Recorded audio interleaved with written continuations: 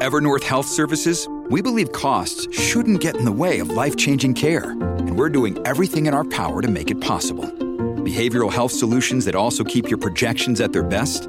It's possible. Pharmacy benefits that benefit your bottom line? It's possible. Complex specialty care that cares about your ROI? It's possible. Because we're already doing it. All while saving businesses billions. That's Wonder made possible. Learn more at evernorth.com/wonder.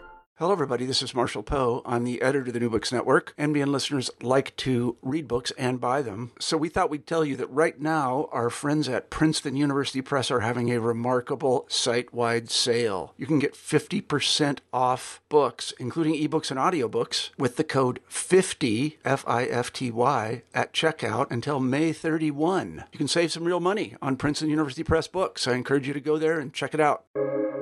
Welcome to the New Books Network. Hi everyone, welcome to New Books in Sociology, a podcast channel of the New Books Network. I'm your host Rituparna Padgiri, and today I'm going to be in conversation with Sayan. He grew up in Kolkata, West Bengal, and is currently working as a postdoctoral fellow at WITS Center for Diversity Studies, University of Witwatersrand. He is also a faculty fellow at the Harriet Tubman Institute, York University, Canada.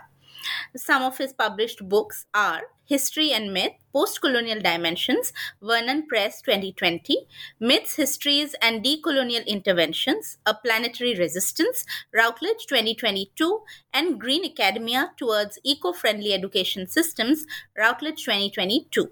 His areas of research interest are post-colonial studies, decolonial studies, critical race studies, food, humanities, and critical diversity literacy. Today's conversation will be centered around discussing his very newly published book, Green Academia Towards Eco-Friendly Education Systems, which has been published by Routledge in 2022. Sayan, I'm so glad to have you here and welcome to this interview. Thank you so much, Rituparna, for the warm welcome and for inviting me to this conversational space. Thank you so much. Let me begin by asking you your main motivation behind writing the book, because when one reads it, it's quite an extraordinary read in terms of introducing newer kinds of pedagogical practices to what we know of as mainstream educational system. So what was your main motivation behind writing the book? Yes, so to start with the perspective of motivation, I would like to share widely two factors that motivated me to build up this project. The first one is very personal, and the second one is collective.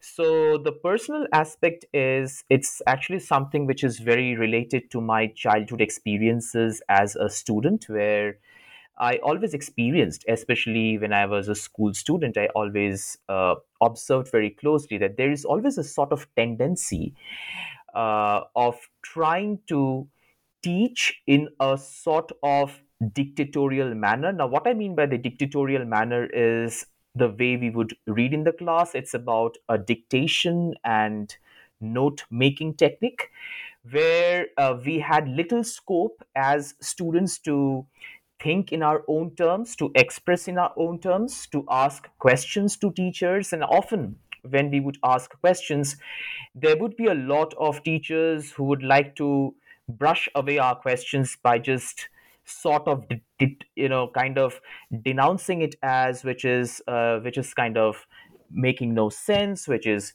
stupid, which is nonsensical, and they would just try to shut up. And this process of shutting up, I always felt, and obviously with the passage of time, is not just a kind of momentary phenomenon, but also at the same time, it is a very well structured project of not, or a well structured process, if I put it in that way, of not allowing us to think in our own terms and not allowing us to realize certain knowledge systems in our own ways, but rather forcing us to fit within the existing ideas, fit within existing thoughts. And if we accept that blindly, then we would be in their good pages. And if we resisted that, sort of force fitting us, then we would be obviously in the categories of the rejected people.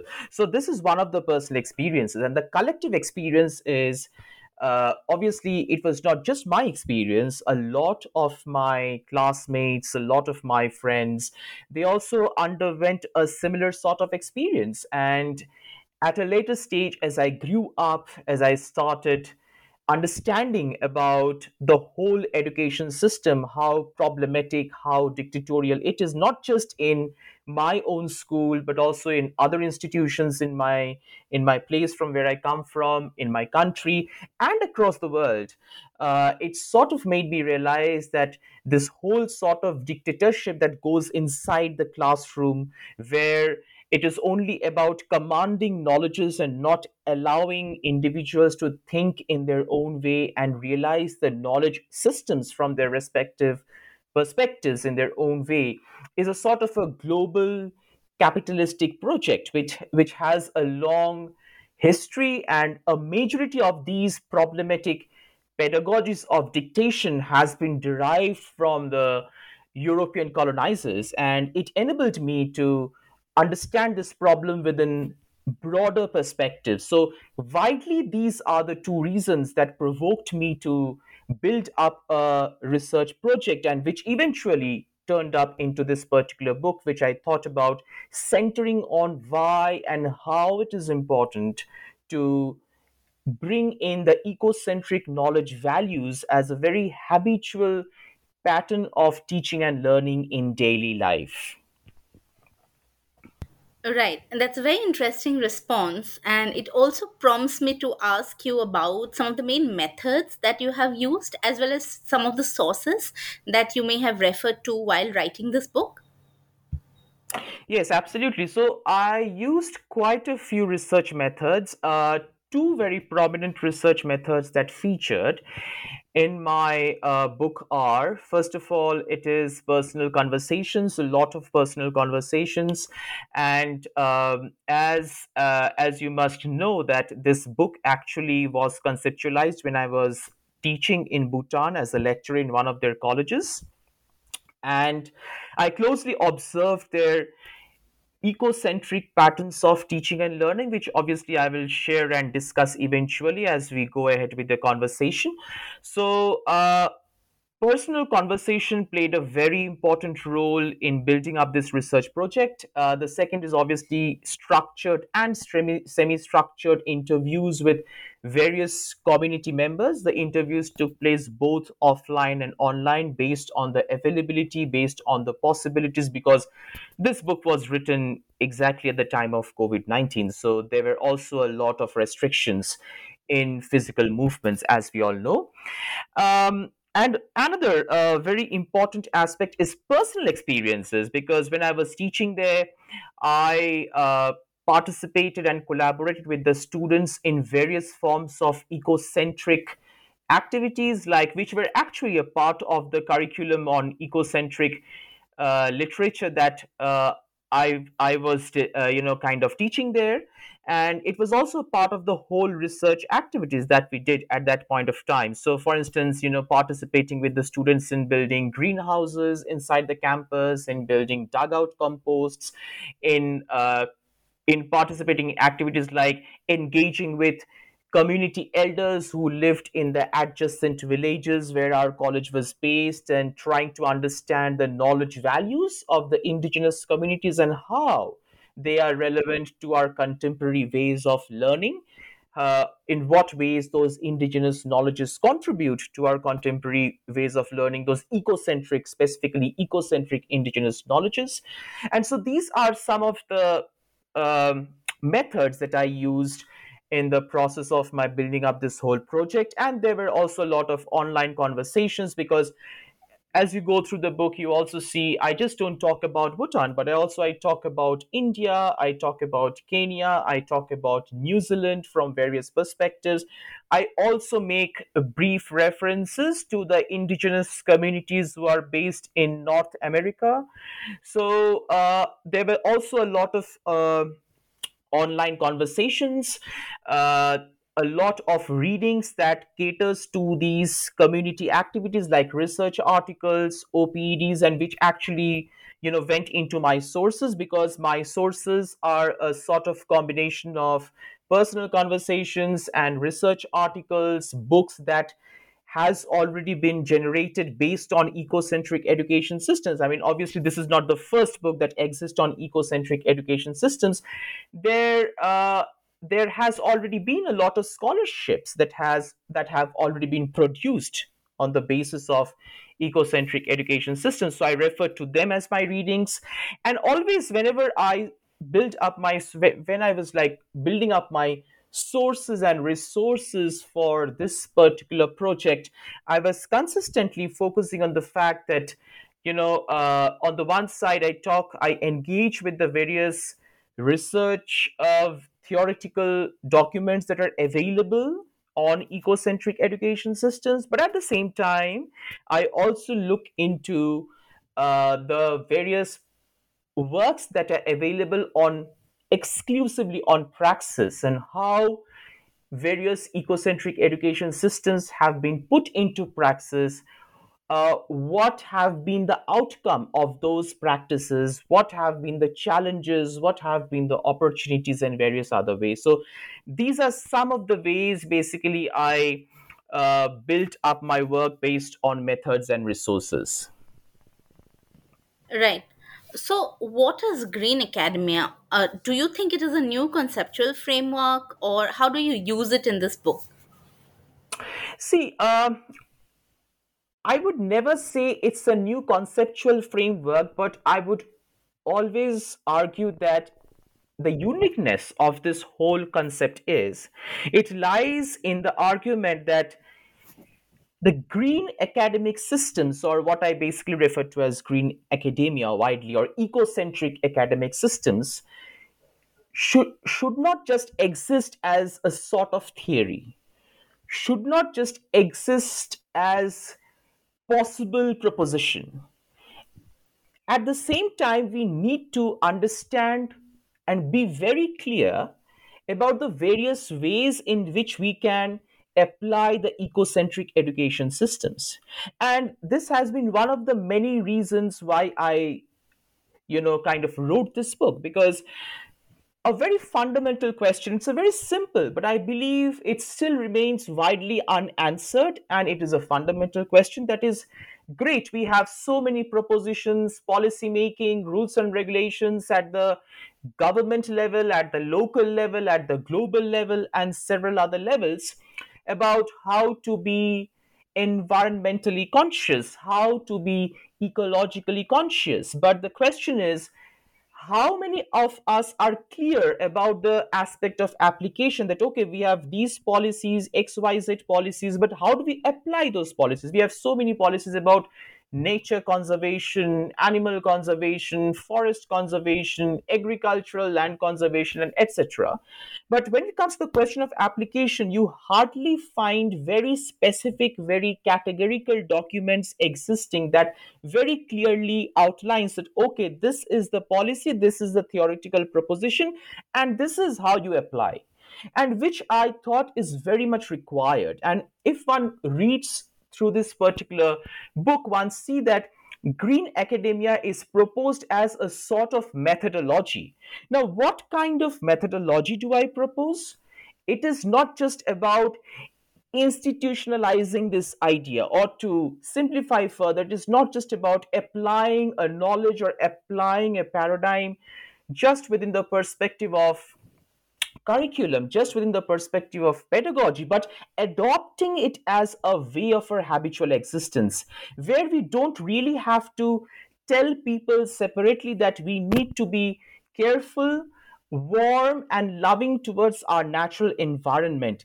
It should be a part, it should be naturally be a part of our daily existence. And that is, and that obviously then the question arises, but how? And that is what this particular book looks forward to address through multiple forms of very categorical and very contextual instances. Mostly they are found in the third chapter in the context of COVID 19, where I have talked of ample of examples from India, Bhutan, Kenya, New Zealand, and how they have been applied so far, in what context they have been applied so far, what challenges could come up from them, what are the possibilities that the various ecocentric education systems in these spaces, in these geographical spaces, open up. So from these lenses, I would like to argue that for me, green academia is not a new concept, but it is a very unique concept, and for sure, it engages with the question of methodology as a sort of method to be adopted as a part of our habitual existence, irrespective of the context to which we belong. Right. So you did speak about how this work was conceptualized during your stay in Bhutan. So, how did your understanding of the green school mechanism, which is being implemented in Bhutan, influence your current work? Yes, absolutely. So the point is, uh, when I went to Bhutan, so I started teaching in Bhutan in 2019, sometimes in the mid of 2019, and obviously prior to going to Bhutan to teach there, I was very much aware that they had a green school system, which always fascinated me. I read about the green school system. I have seen videos and photographs prior to going to Bhutan. But when I was in Bhutan, what I could really do is to engage with the communities and closely observe that how does the green school system works, and which was a really a sort of eye opener for me, because prior to that I have read so many aspects about ecocentric education systems, but this whole question of application, which I also talked about briefly a bit earlier, was very confusing for me, and at many a times I was not sure that how to apply those theoretical and theories and those policies around ecocentric education system in my real life. But green school system from that perspective, was an eye opener for me, where I closely saw, and it is actually throughout in every educational institutions across Bhutan, like whether it's a primary school, secondary school, high school, colleges, universities, it's everywhere in Bhutan. And not just that, even if you look beyond the institution, if you look at the people, if you look at their very impressive ecological consciousness that they have, irrespective of living in villages or cities, irrespective of, earning high degrees and not earning high degrees. They have this ecological consciousness very naturally, normatively embedded within them, which is something so impressive. You go to a village area where people might not have been exposed to the so called formal education. But still, if you look at their consciousness towards protecting, being respectful towards nature, their scientific approach towards nature, the way they interact with nature on a daily basis is very scientific, is very logical, is very impressive. And these instances, these experiences made me think that how it has been possible for a whole country to engage, to develop, to normatively practice this ecocentric approach in daily life. And if you look at the Bhutanese histories, myths, science, religion, or any other existential cultural spaces, you see it all stems out with respect to the valuability of the natural environment.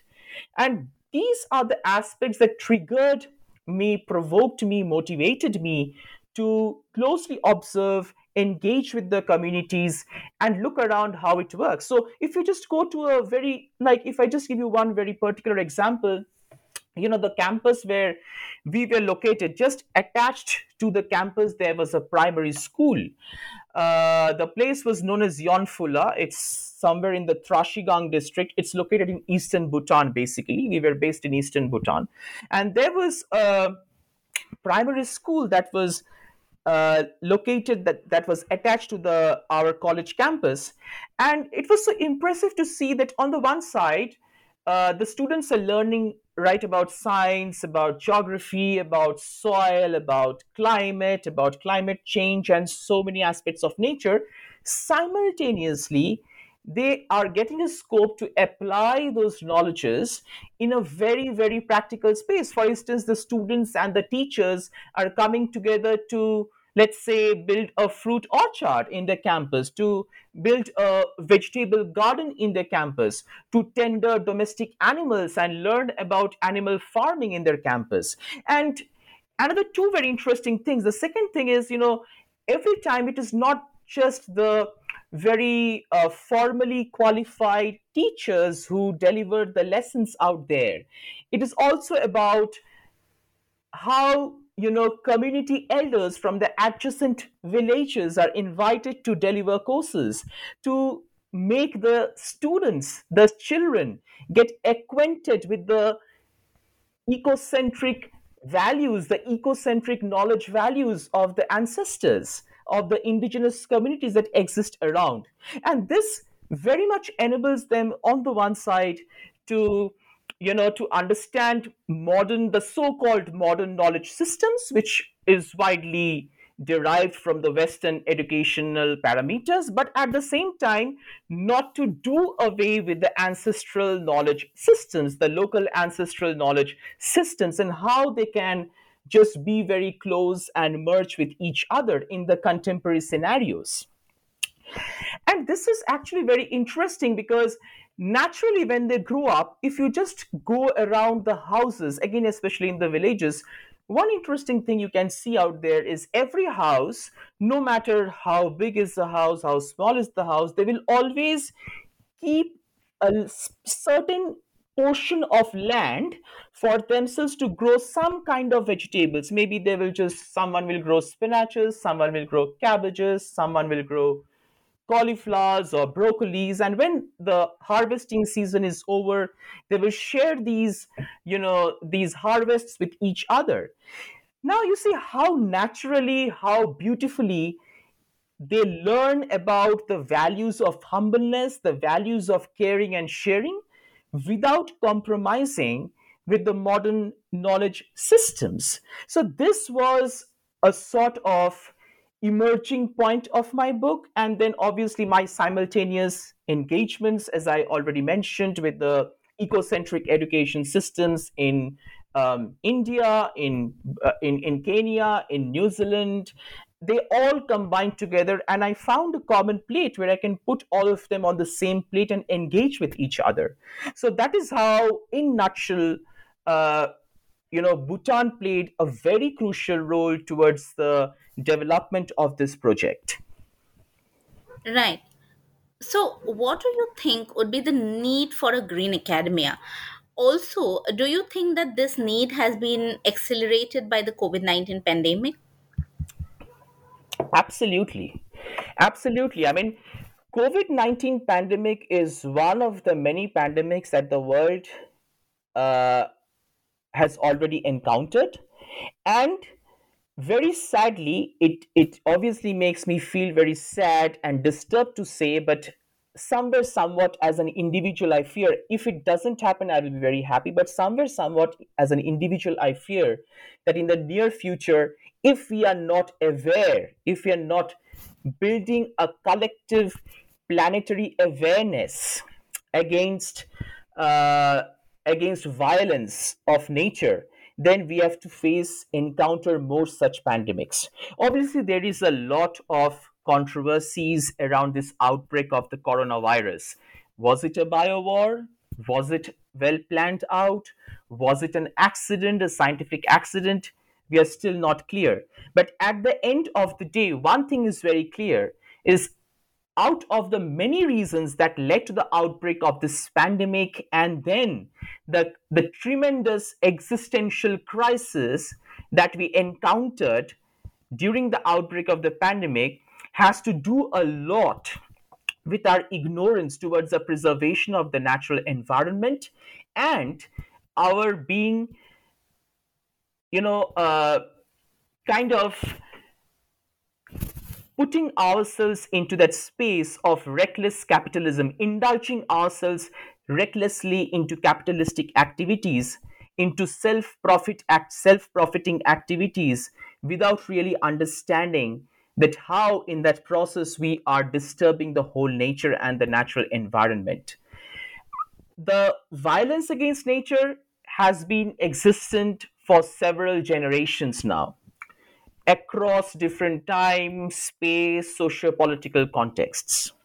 We can talk about colonialism, we can talk about capitalism, and we can talk about many other things and many other factors.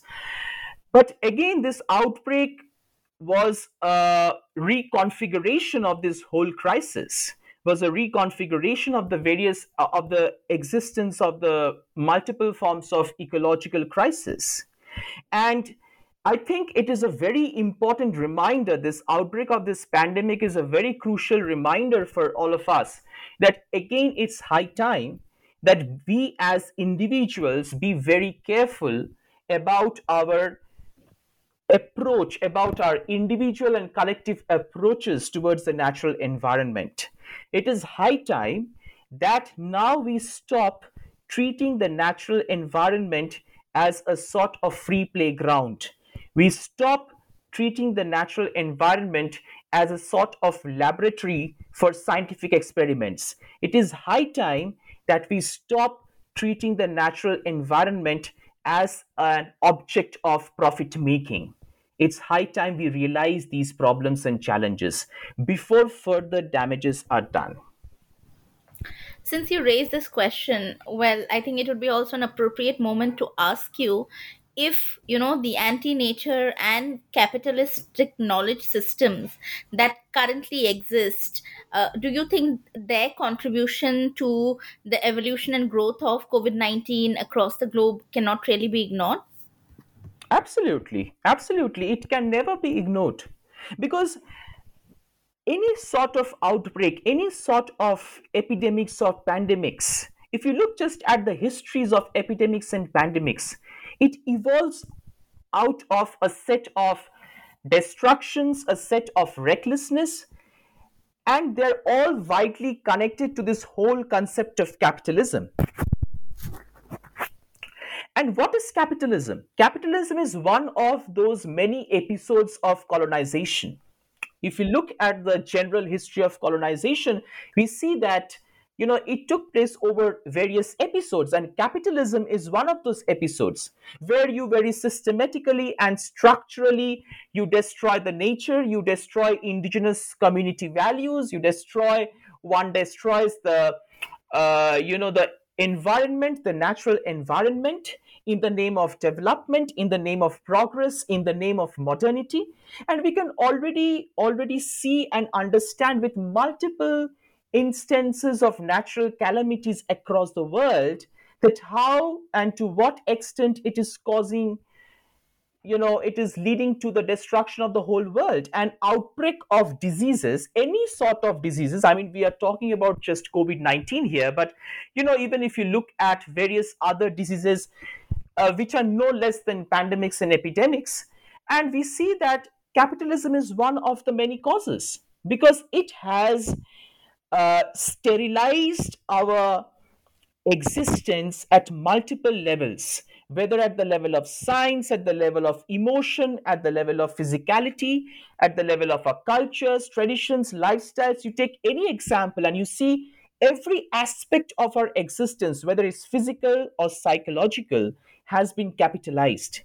So capitalism has to do a lot. And then, the whole project of capitalism, how they try to hide their violence and abuses against communities and the natural environment in such a well structured manner. The existence of these vague concepts like green capitalism, the existence of these vague concepts like green industrialization, they are so problematic. I mean, capitalism is a violence, whether you talk about green capitalism or green industrialization, they just don't work. But we are consistently this whole rush towards materialistic values, this whole rush towards self profiting is ruining us with each and every passing day. And capitalism has to do a lot with this whole perspective of destruction that has been taking place around us. And the COVID-19 outbreak for sure is one of them, and which I actually heavily criticized and very logically structuralized in the book if one goes through the second chapter, mostly in the third chapter, and also quite a lot in the fourth chapter as well. Right. So you also talk about pedagogical practices that are rooted in nature. So what would be some of these, and how do you think they differ from other more conventional pedagogical practices?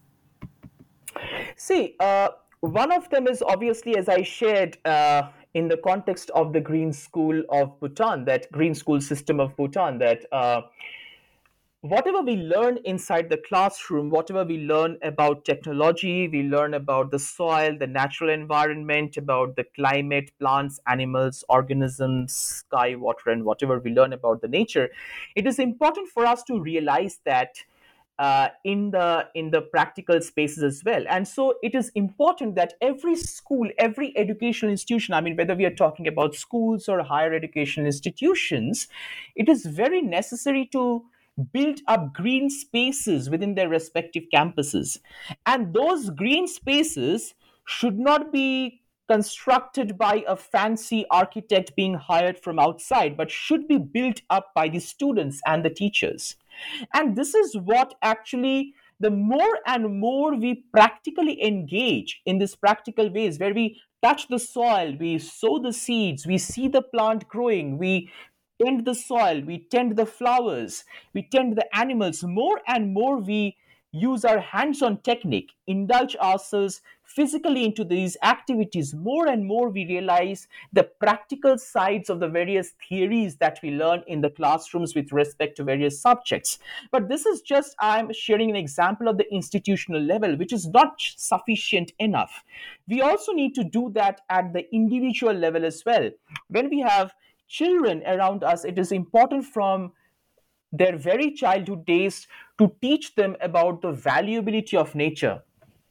Unfortunately, today what we see is we are so much driven by a technological online social media life that they forget to touch the nature, to be in touch with the natural environment, to closely observe the functionings and the movements of nature.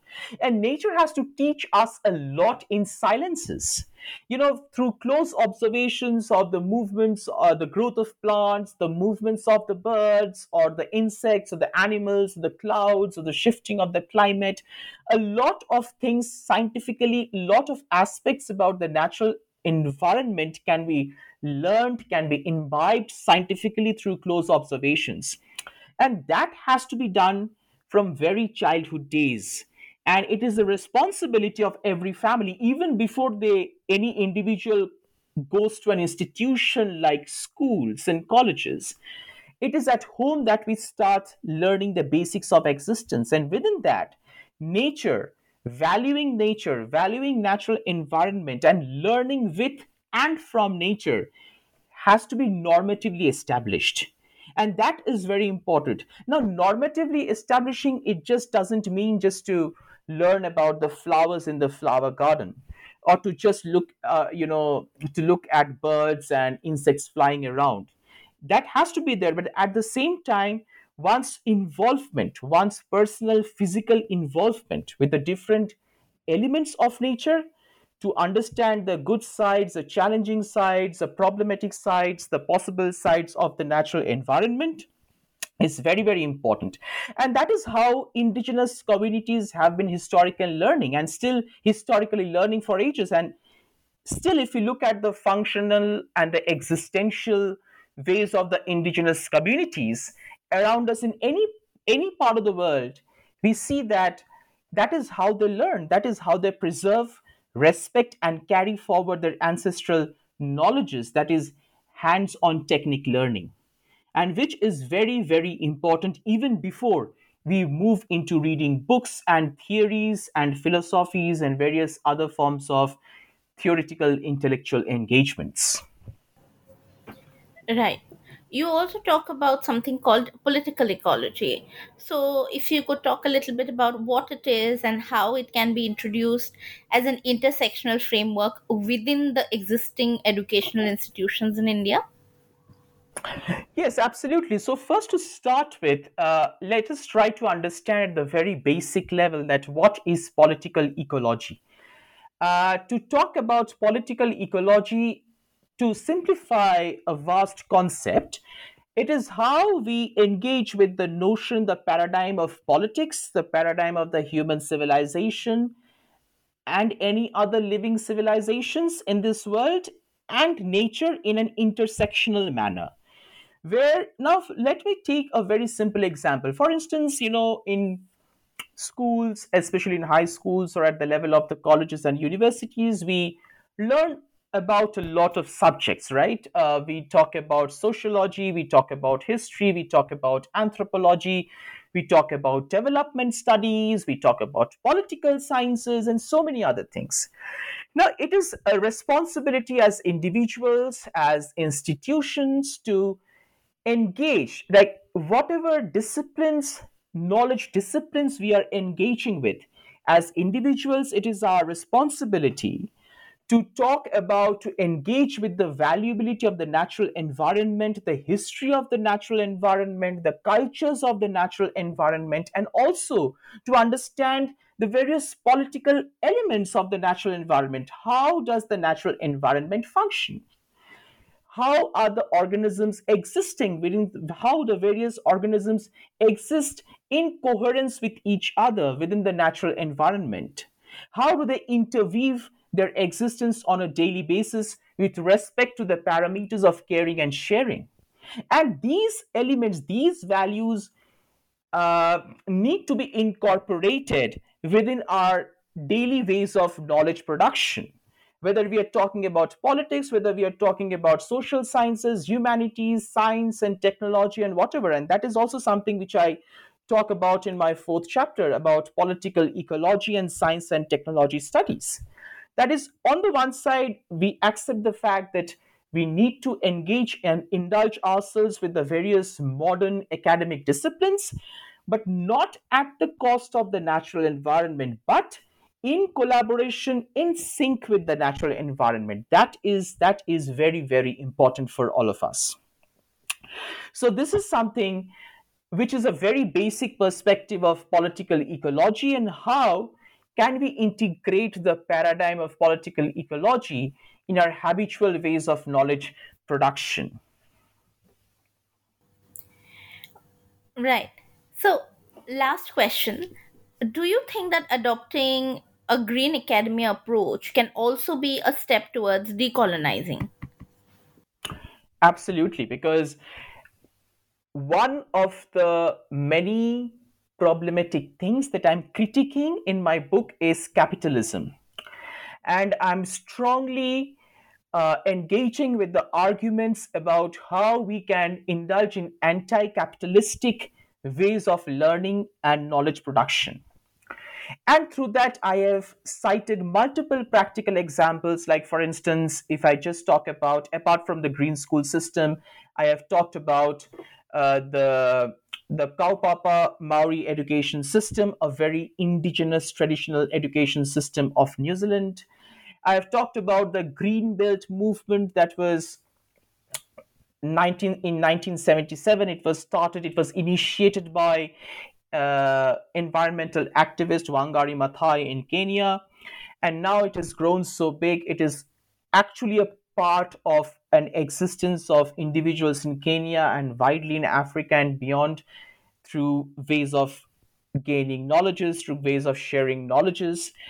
I have talked about the Sarang School, the Barefoot Colleges in India. I have talked about the Puvidham, which is based in Tamil Nadu. I have talked about, Purna Learning Center, which is based in Bengaluru. I have talked about Anand Niketan, which is based in Maharashtra, and several other radical institutions, alternative educational institutions in India on the one side, and also mainstream educational institutions like Pathabhavan School in Kolkata, Vishwa Bharati University in in West Bengal. So, and then there was the Sikh Mall project, the Students' Educational and Cultural Movement of Ladakh project in Ladakh. Another mainstream example could be Happiness Curriculum project, which was introduced by the Ministry of Education in New Delhi in 2019. So we have ample of examples, and if you look at the roots of the emergence, somewhere, somewhat, whether it has emerged back in 1977 or back in 2020 or right now in 2022, one of the many reasons why these alternative educational systems have emerged and are still emerging is to fight collectively the whole capitalistic parameters of existence that are problematically and very fearfully getting normalized on a daily basis. And this fight against capitalism, this fight against reckless industrialization, reckless capitalism, is actually a part of decolonization, is actually a part of decolonial resistance, because decapitalization is equivalent to decolonization. We are fighting those colonial Euro North American centric parameters of knowledge production in a very structured and systematic way. And those Euro North American centric parameters exist today, and one way of existence is capitalism. So, this whole fight, this whole war, this collective structural war against capitalism is obviously a very strong tool, a very strong agency of decolonization. Right. Well, thank you so much for this engaging conversation around your book and on so many topics. I would like to truly thank you for taking the time out to do this.